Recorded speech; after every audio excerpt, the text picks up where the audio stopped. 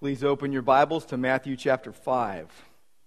And if you would, please stand with me to read God's Word. We're going to read Matthew 5, 43 through 48, verses 43 to 48.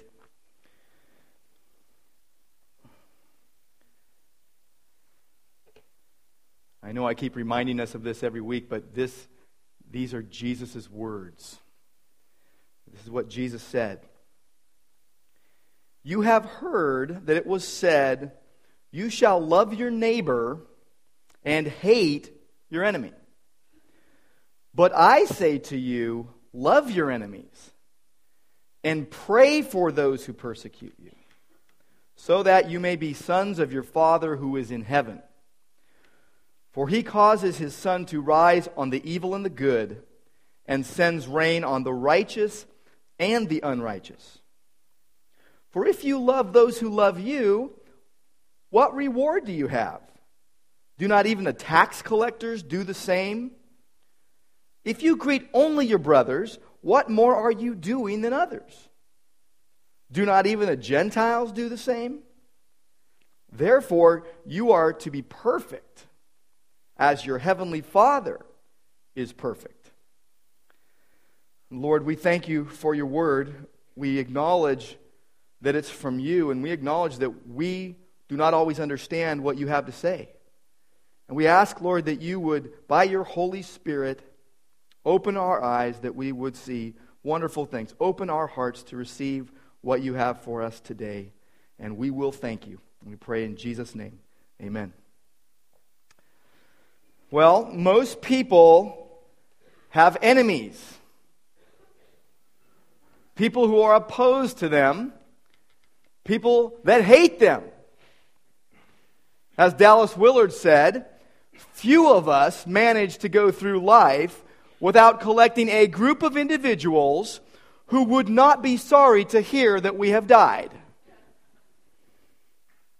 The temptation when dealing with or even thinking about such people is to hate them back.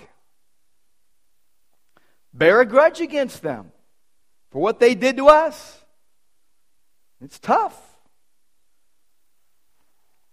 Today, we come to the central and probably most famous section of the Sermon on the Mount. And even people who don't believe the Bible know that Jesus said, love your enemies. The fundamental issue, the fundamental problem, the primary problem in Jesus' day and in ours as well is that of mixing truth and error and falsehood all together into one jumbled mess. Sometimes we get it right, sometimes we get it wrong, and sometimes we just make things up. We all do that. The outwardly religious people of Jesus' day did that. It's kind of sad, but sometimes we miss the true life Jesus offers because we're so caught up trying to keep up appearances.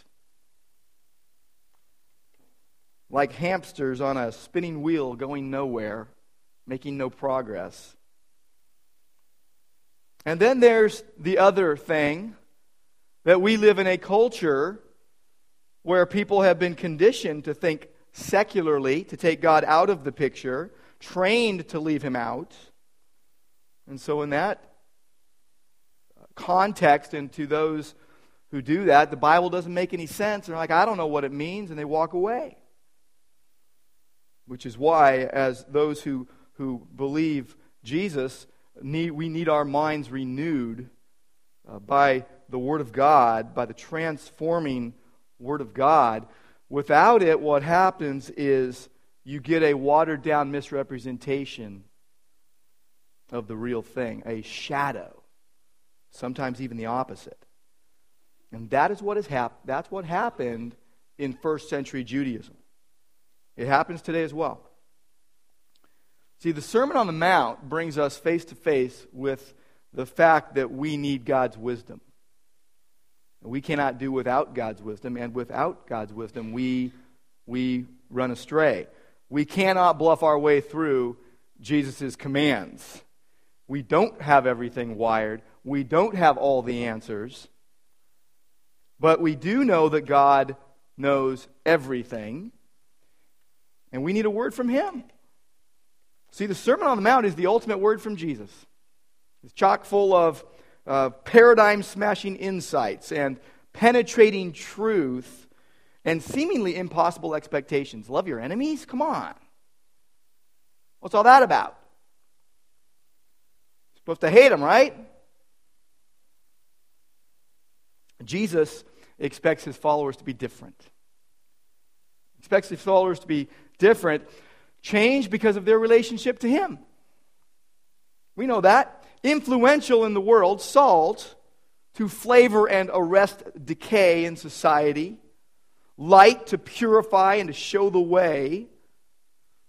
And we've been going through this, beginning in Matthew 5:20. Continuing all the way through the end of today's passage in verse 48, where we end chapter 5. And next week we'll be going on into chapter 6. We are really, really making progress, aren't we? And what we see here is that Jesus has laid down the truth in contrast to the error that had been forced upon the people in the context of the sticky relational issues of his day and of ours. We deal with the same stuff. Anger that leads to and is the equivalent of murder. Broken relationships that need healing, that need putting back together, that need reconciliation. Lust and adultery in our hearts and in our lives. Marriage and the fallout of broken vows that often leads to divorce. Telling the truth no matter what. Being people of our word. Avoiding the retaliation trap. And then loving one's enemies. That's the sixth and last of Jesus' contrasts between what the scribes and Pharisees taught and what God's word actually said and meant. And these are tough sayings. You think about that idea of telling the truth no matter what. Well, I would have lied to save the Jews and taken my lumps. Jesus lays down these ideas and last week we addressed the desire for revenge, to get back, to pay back. And then what Jesus had to say about our response to mistreatment, what it ought to be. Well, today, no less difficult, even probably you could say more difficult of a request, not just to love the ones that love you and treat you well, but to love the ones that hate you and mistreat you as well. Look at verse 43. Matthew 5 and verse 43. Jesus once again begins the section and says, "You have heard that it was said." You've been taught this. It's ingrained in your thinking. You shall love your neighbor and hate your enemy. Love your neighbor, hate your enemy. Now first, let's see how they got it right. How'd they get it right? Well, what God taught was that you were to love your neighbor. That was right. Love for all people regardless. And who's your neighbor? Your neighbor's everyone, all human beings. Not just the person that lives on the left or right of you, or behind your place of residence, or the person that is in your ideology or club or whatever you want to say. It's everyone. Leviticus 19 and verse 18 says this, "You shall not take vengeance, nor bear any grudge against the sons of your people, but shall love your neighbor as yourself. I am the Lord." And it's talking about people within the community.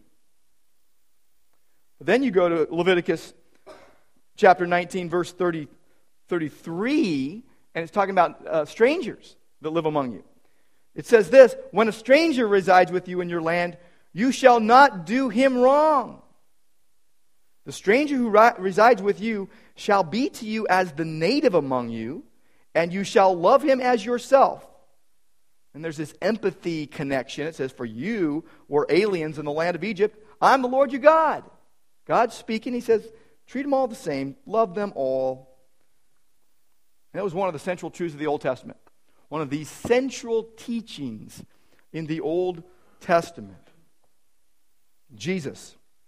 In Matthew chapter 22, he was tested by the Pharisees on what the greatest commandment was. And what did he answer? Matthew 22, 36 through 40. The question is, Teacher, which is the greatest commandment in the law? He said, You shall love the Lord your God with all your heart and with all your soul and with all your mind. This, the greatest and foremost commandment, nothing higher than that. The second is like it. He adds the second, you shall love your neighbor as yourself. Why? Because it's connected to loving God. Love God, love your neighbor as yourself. And he says, on these two commandments depend the whole law and the prophets. It's all summed up right there. Treat people like you want to be treated. So that's how they got it right. They were able to accurately say, love your neighbor. Okay. Well, how'd they get it wrong? What was their error? Well, they left something out. They left out the wording, as yourself. And ignoring the fact that in Leviticus 19, which we just read, it instructs love of the same depth for the alien, the sojourner, the resident alien living in your land. We can apply that in Southern California, can't we? Neighbor equals fellow humans. Israelites, though, said it only applies to our countrymen, only those who are of us. Now, Jesus corrected that in narrow interpretation in Luke chapter 10. You know, everyone knows this one. The story of the Samaritan that did what no one else was willing to do. Luke 10. And again, it kind of, this all stemmed out of someone standing up and trying to test Jesus. The question came to him, Teacher, what must I do to inherit eternal life? And Jesus said, what's written in the law? How does it read to you? And the man answered back, well, you shall love the Lord your God with all your heart, soul, mind, and strength, and your neighbor as yourself. And then Jesus said, you have answered correctly. Do this and you will live. Just do that. Do what you just said. Well, the man wanted to justify himself, and so he said to Jesus, and by the way, who is my neighbor? Who is that? And so Jesus replies with the story of this man who goes down from Jerusalem to Jericho and fell among robbers, and they stripped him and beat him and left him half dead. By chance, a priest was going by. Well, he should know what to do, right? Well, he goes by, he passed by on the other side of the road, doesn't want to even go near the unclean Samaritan. Excuse me, the man that had been beaten. But the Samaritan, the unclean Samaritan, he was on a journey. He came upon him and saw him and felt compassion for him. So you've got a priest and a Levite. Two people pass him by. Well, the Samaritan feels compassion. He shows mercy and helps him and takes care of him. And even pays and puts him up until he recovers. So Jesus shows how far the neighbor illustration category goes. The Samaritan willing to do what others should have been willing to do. But they got this error. They left out as yourself, which is connected to the whole idea of showing compassion. But there was a third aspect to this that was even more evil, really. It's because they made something up. They brought up a total falsehood. Error is one thing. Okay, we make errors. But falsehood, bold-faced, they added something. The words hate your enemy were added. Nowhere in the Old Testament does it say to do that. How dangerous it is to try and take God's word and make it say what we want it to say, to validate our preferences, to adapt it to our lifestyle rather than aligning ourselves with God and allowing it to make us what God intends, to allow God's word to do in us what God wants it to do. We're called in 2 Timothy 2:15 to study to show ourselves approved unto God, workmen that rightly divide the word of truth. No need to be ashamed there because we are rightly dividing the word of truth, handling it accurately, not flippantly. We see in 2 Timothy chapter 3 that God's word really does some great stuff. But in verse 13 it says that evil men and impostors will proceed from bad to worse, deceiving and being deceived. But you, he says, however, Paul to Timothy, you continue in the things you've learned and become convinced of. knowing from whom you've learned them. What did he become convinced of? Well, it says that from childhood you've known the sacred writings, that's the Scriptures, the Bible, God's Word, which are able to give you the wisdom that leads to salvation through faith which is in Christ Jesus. And there we have those words, all Scripture is inspired by God, God-breathed and profitable for teaching, reproof, correction, training in righteousness, that the man of God may be adequate, thoroughly equipped for every good work. Well, what they did is they made up a total falsehood. See, God's Word is able to make us wise unto salvation, to change our lives. God's Word strengthens us. Man's perversion of God's Word, man's twisting of Scripture weakens and destroys. We've seen it happen. We've heard about it. Now, sometimes we've even experienced it in our own lives. Well, let's give them the benefit of a doubt. Let's say, hey, well, maybe they made just an honest error about the hate your enemy thing. That's a possibility in some realm here.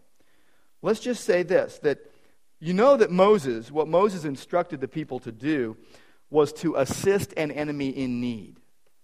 Okay, assist an enemy in need. You see it in Exodus 23. But why would they teach to hate the enemy then, if they've been instructed elsewhere to help the enemy? Well, let's give them the benefit of a doubt. Go with me to Deuteronomy 23. It's a stretch, but maybe they read Deuteronomy 23, not with the verses that were put in later, but 3 through 6, let's say, not the numbering, but they were reading through God's Word and came to this section, and here's what it says. It says, no Ammonite or Moabite shall enter the assembly of the Lord. None of their descendants, even to the 10th generation, shall ever enter the assembly of the Lord, because they did not meet you with food and water on the way when you came out of Egypt, and because they hired against you Balaam the son of Beor from Pethor of Mesopotamia to curse you. Nevertheless, the Lord your God was not willing to listen to Balaam, but the Lord your God turned the curse into a blessing for you, because the Lord your God loves you. You shall never seek their peace or their prosperity all your days. Could it be? Could it be? It's a stretch. It's also possible that they took the Israelite wars against the Canaanites and the psalms that are called imprecatory psalms, psalms which contain prayers or desire or requests for God to rain down judgment on one's enemies. Maybe they took that as their reason, but if so, it just showed that they totally misunderstood those things, both the wars against the Canaanites and the imprecatory psalms, the psalms that ask God to rain down judgment on adversaries. Bonhoeffer called the wars of Israel, by the way, the only holy wars in history, because they were wars of God against the world of idols. With regard to certain psalms, go with me to Psalm 26. Now, with regard to certain psalms, the psalmist, we've got to remember this, doesn't speak with personal animosity, but as a representative of God's people, writing songs that would be utilized even in worship of God. But he sees the enemies of God as his enemies. Why? Because he had totally identified with God's program. He totally identified with what God was doing. Look at Psalm 26 and verse 4. He had already asked in verse 2, examine me, O Lord, try me, test my mind and my heart. He's opening himself up to God. He's not trying to hide anything. And he says, I do not sit with deceitful men, nor will I go with pretenders. I hate, there's that word. I hate the assembly of evildoers, and I will not sit with the wicked. I shall wash my hands in innocence, and I will go about your altar, O Lord. Wow, what do you do with that? And then what about Psalm 139? How about one Psalm? This is even stronger. Psalm 139, verse 19. You almost have to wear gloves when you read this. It's not comforting. It's not comfy. It's not one of those verses that we use as our memory verses. I don't think any kids in Awana had this as a memory verse this year. Kids, let us know. Here it is, Psalm 139, verse 19. Oh, that you would slay the wicked, O God. Depart from me, therefore, men of bloodshed, for they speak against you, God, wickedly. And your enemies take your name in vain. There you go. He's siding with God. He is identifying with God's program. But then he says this, do I not hate those who hate you, O Lord? Do I not loathe those who rise up against you? I hate them with the utmost hatred. Wow. They have become my enemies. That's tough, isn't it? Utmost hatred. His enemies. But right after this, he prays with confidence. Look at verse 23 and 24. We started the service with these words. Search me, O God, and know my heart. Try me and know my anxious thoughts. And see if there be any hurtful way in me, and lead me in the everlasting way. Some might take that to mean that he was backtracking.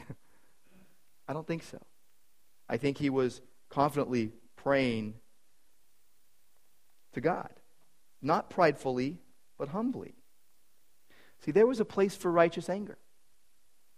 There was a place for the perfect hatred. We can't even fathom this, but perfect hatred that God had for his enemies that had none of the sinful vengeance that we know so well.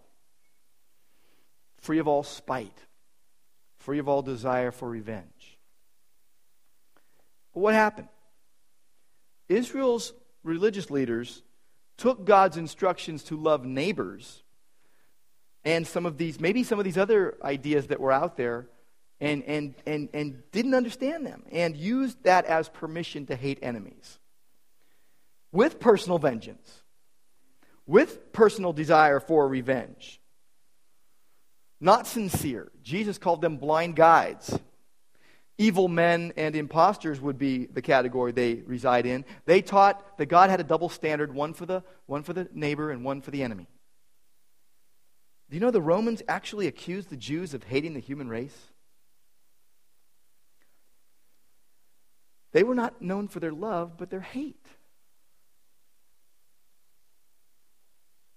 Sadly, the Christian church today is often known for the same thing.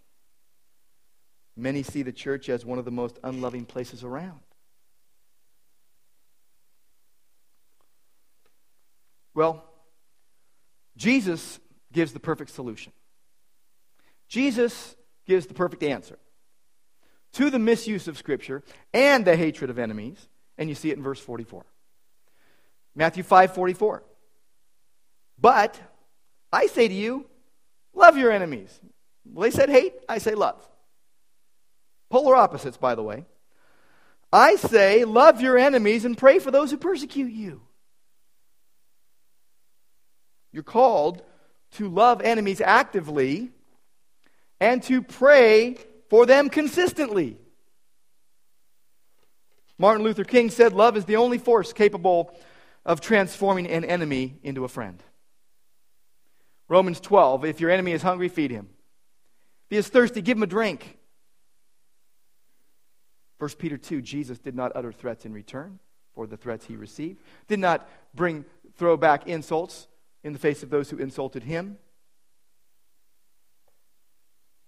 Luke 23, verse 34, Jesus prayed for those who killed him while on the cross. Father, forgive them, for they know not what they do.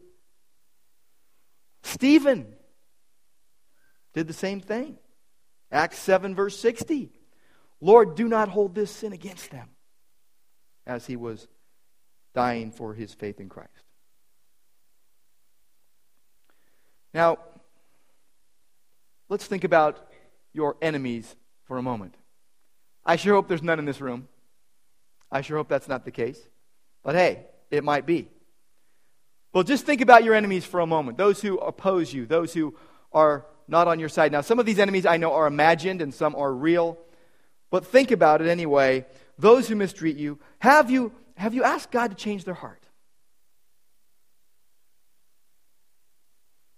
Have you asked God to change yours? towards them. And what might God want to do in you through this? What change might He want to bring about in your life as a result? Heard of a story recently of a store owner who was getting robbed, and he apprehended the robber, and the robber starts getting on his knees and begging and asking for mercy. And the store owner gave him $40 and a loaf of bread and told him, don't steal anymore. Wow. How many of us would have done that?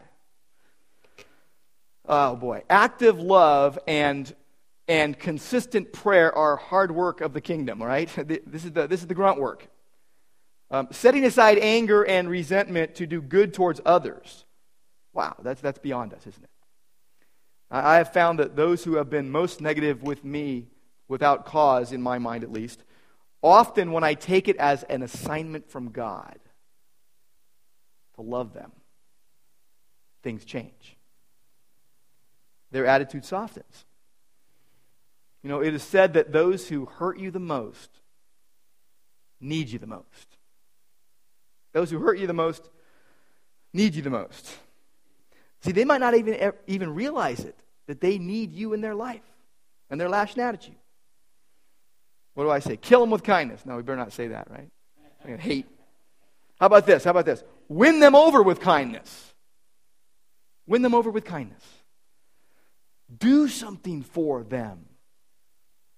Best thing you can do is pray for them. Prayer is the greatest act of love. And by the way, the love here is there's all these different words in Greek for love, and you can run through all of them. We won't today, but it's agape love. If you're wondering, it's agape love. Not a feeling. Not a feeling. It's a decision you make to do good to those who injure you. Agape love is the power to love those whom you don't like and who may not like you without feeling superior. To love them who you may not like without thinking you're going above and beyond the call of duty. Why? Look at verse 45. Jesus has said, I say to you, love your enemies and pray for those who persecute you. Verse 45, so that you may be sons of your Father who is in heaven. That doesn't mean so that you will turn into a child of God. You're not getting saved by any of this. Okay? It's not that. It's when you love and pray for those who hate you as a follower of Christ, as those who have been united with Christ by grace through faith, when they love and pray for those who hate them, they identify with Christ. You show your relation to God by your love for others. Think about it with me. The children of Israel were God's sons and daughters by calling. And it included this obligation to do what He wanted them to do His will. Well, Jesus says in Matthew 12:48 that anyone who does the will of the Father is His brother and sister, His relation. When a person responds to the will of God in the ministry of Jesus, he or she has God as their heavenly Father, with the requirement to act like a son or a daughter, also known as loving those whom the Father loves. It will be obvious that a process of growth in Christ is going on in your life. Matthew 5:9. Blessed are the peacemakers, for they shall be what? Called, recognized, seen to be sons of God. Recognized as belonging to God. It's like permanent ID card, but you don't even have to show it. They see it. They recognize you. The second half of this verse says that He causes His sun to rise on the evil and the good. He sends rain on the righteous and the unrighteous. Are you only going to get the sun if you're a believer? Only going to get the water you need if you're in league with God? No. He showers his general grace, his general blessings on all humankind. He's not partial in his general blessings, and neither should we be in doing good to all. See, verse 45, it means this, that you show yourself to be God's children because you imitate him. You do what he does. He's good to all. We ought to be good to all. Let's look at verse 46. Let's read 46 and 47 together. If you love those who love you, what reward have you? Do not even the tax collectors do the same? If you greet only your brothers, what more are you doing than others? Do not even the Gentiles do the same? Anybody can play favorites. Tax collectors and Gentiles, Jesus says, they do that. What was so bad about them? Tax collectors, publicans. They were Roman employees. They were obnoxious to the Jews, who were, by the way, under the uneasy yoke of a foreign power. They were disliked for what they stood for. They were disliked from stealing from their own people, extorting money from them. So they came to be hated. Ranked right up there with prostitutes.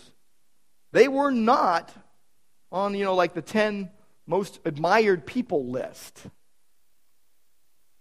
Someone has said this, in loving friends only, you may, in a certain sense, be loving only yourself. A kind of expanded selfishness. Well, you like me, so I like you. You hate me, I hate you. In loving friends only, you may be, in a certain sense, being loving only yourself. But to love for the right reasons, that is godly. It's like God. Anyone can be reciprocal, but to be generous with love when others are withholding it, that is another story. Then you are identified when you exceed the world in loving. Christians should exceed the world in loving because we know the love of God in Jesus Christ. Verse 46 means that if you only love those who love you, there is no evidence of God in your life. There is no evidence of a higher motive. The worst people can do that. Everyone can do that. In verse 47, it says, greet. We think of greeting as, hey, how you doing? And walk away. No, that's not what greet means here. Greet is not just saying hello. It signifies friendly relation. Ongoing friendly relation.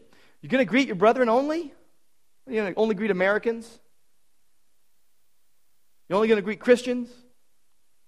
Those who share your worldview? Those who share your ideology? Those who agree with you in the tight circle that you go with? Those who go with your opinions? Whoever's in your club? What did Jesus say? Matthew 5:16. Let your light so shine among just your club. No. Among men, all people, all humankind, your neighbors. Let your light so shine that they may see your good works and glorify your Father who is in heaven. That's how it's supposed to work. It's not a contest to outdo someone. Just reasonable to expect those who are aligned with Jesus to reflect the true light versus artificial light. It's not something that leads to pride, but it's something that leads out of humility and thankfulness and gratefulness to God and what He has done. Put it this way. Are you sincerely willing to do for the truth what others are ignorantly willing to do for a lie? That's what it means to exceed the world in loving. Well, then you come to verse 48. We had to get here. Verse 48. So Jesus sums it up, and He says, therefore you are to be perfect, even as your Heavenly Father is perfect. Wow. It's often been misunderstood, often been misused, used to beat people over the head with. The word for perfect here is teleos. It means to reach an intended end result or completion, a goal. It's often translated mature. It does not mean without fault. It does not mean sinless. You're called to be like God, to resemble Christ, to be godlike. Think about the first disciples. Where were they first called Christians? It was in Antioch. amidst persecution. They were called Christians because they were like Christ. They were called little Christ because they reflected His nature and His glory. 1 Peter 4, it says, if you suffer as a Christian, there's suffering involved many times, and it's because of the name of Christ. But we're called to be like God. What's God like? Well, I'll give you one. He's love. God is love. And in Him there is no darkness at all. If we say we have fellowship with Him, we don't want to lie. We want to go with what He says. God is love. Love is the highest ideal here. But we are most like God when we truly love with His love.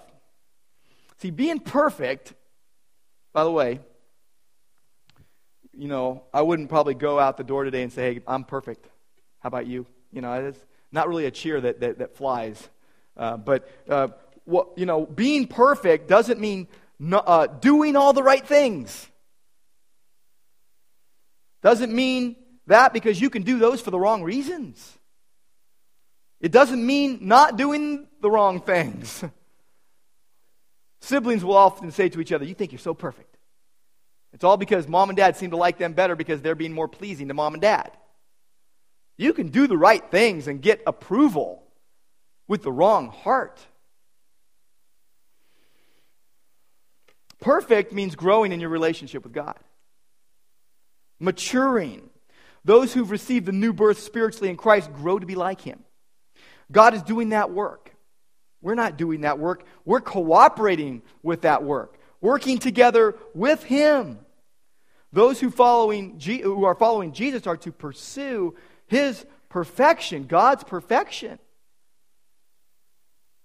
Leviticus 19:2, be holy, because I, the Lord your God, am holy. And teleos, by the way, reflects the Hebrew word tamim, which is used to describe the complete commitment of a person to God. Fully committed to God. This Greek word that we're looking at in this word is used in the Greek translation of the Old Testament, Septuagint, in Deuteronomy 18, verse 13. You shall be perfect before the Lord your God. This word can be used to indicate a person who's attained spiritual maturity, but not here in verse 48. It has the Father as the goal, and it signifies disciples of Jesus pursuing the Father as the goal of their lives. It's a functional word. It's functional.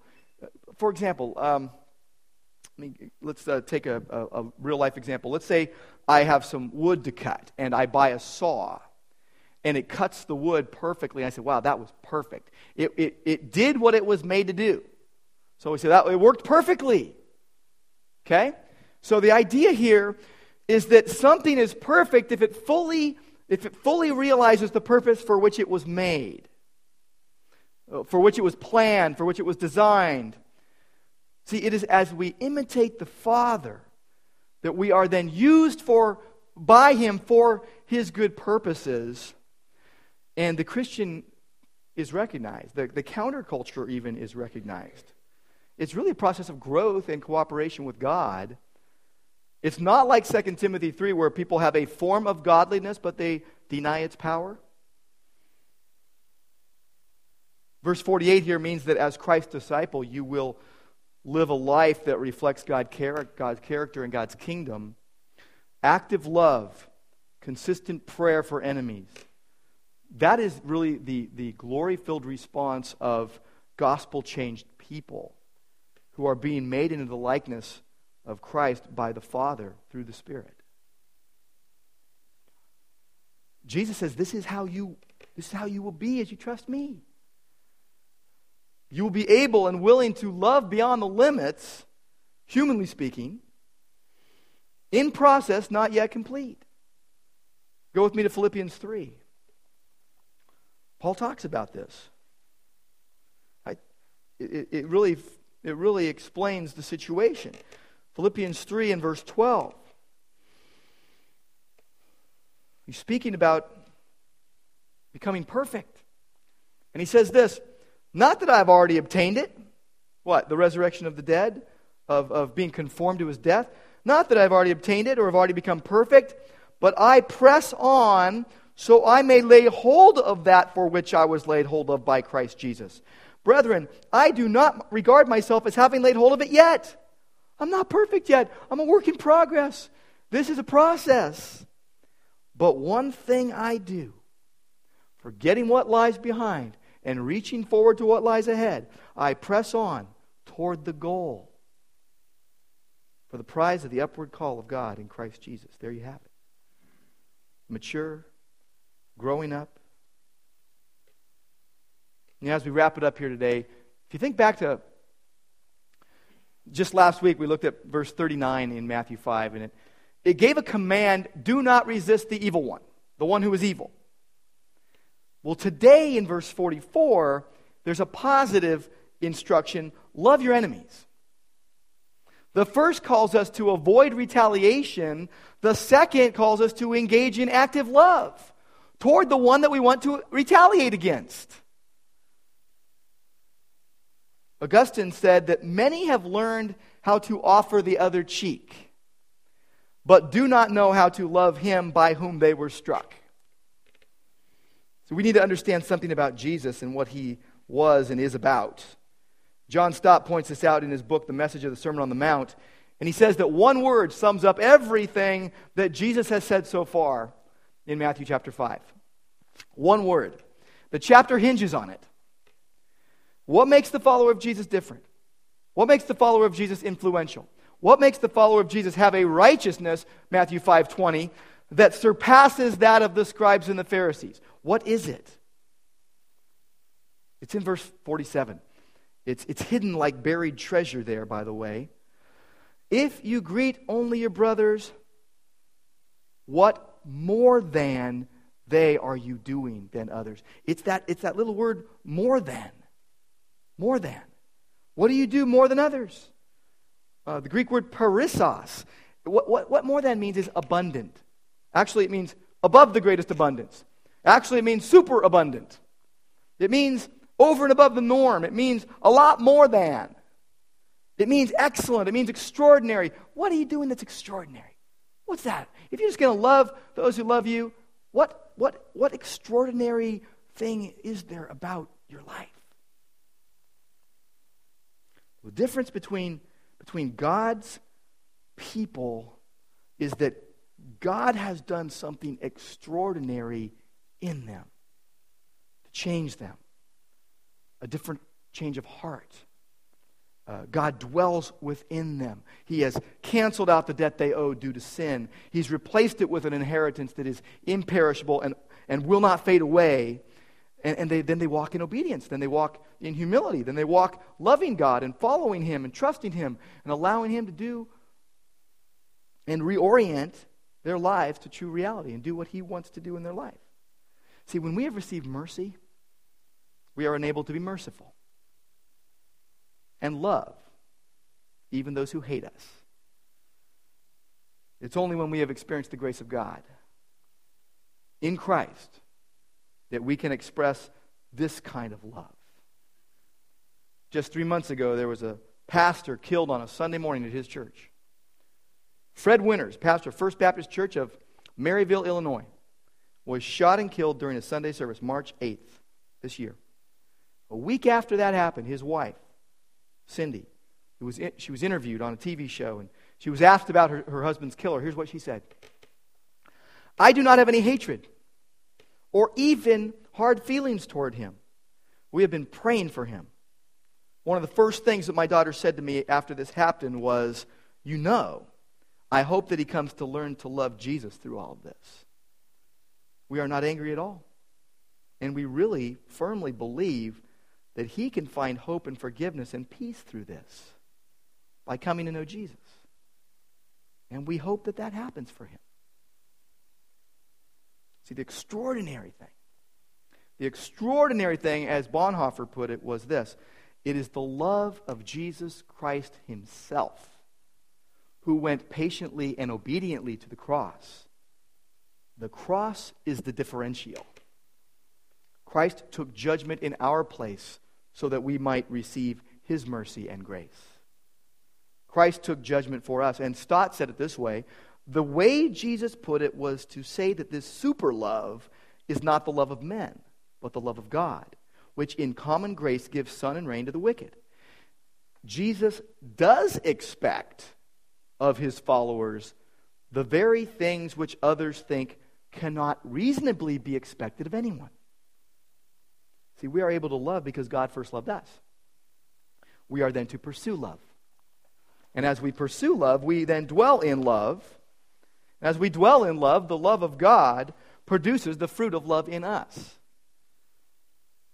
Matthew 19:26, with men this is impossible, but with God all things are possible. Because what God calls us to do, he enables us to do by the power of his Spirit. Let's pray. Lord God, we thank you once again for how good you are, how great you are. Lord, we know that what is being called for here is Holy Spirit inspired and Holy Spirit empowered living, resting in your finished work on the cross, trusting you for the strength to do the impossible, and focusing on Jesus, not the thing we think we need to do to be a good Christian, but just focusing on you, and we know that you will do in and through us what we can never do alone. And we thank you and we praise you in Jesus' name.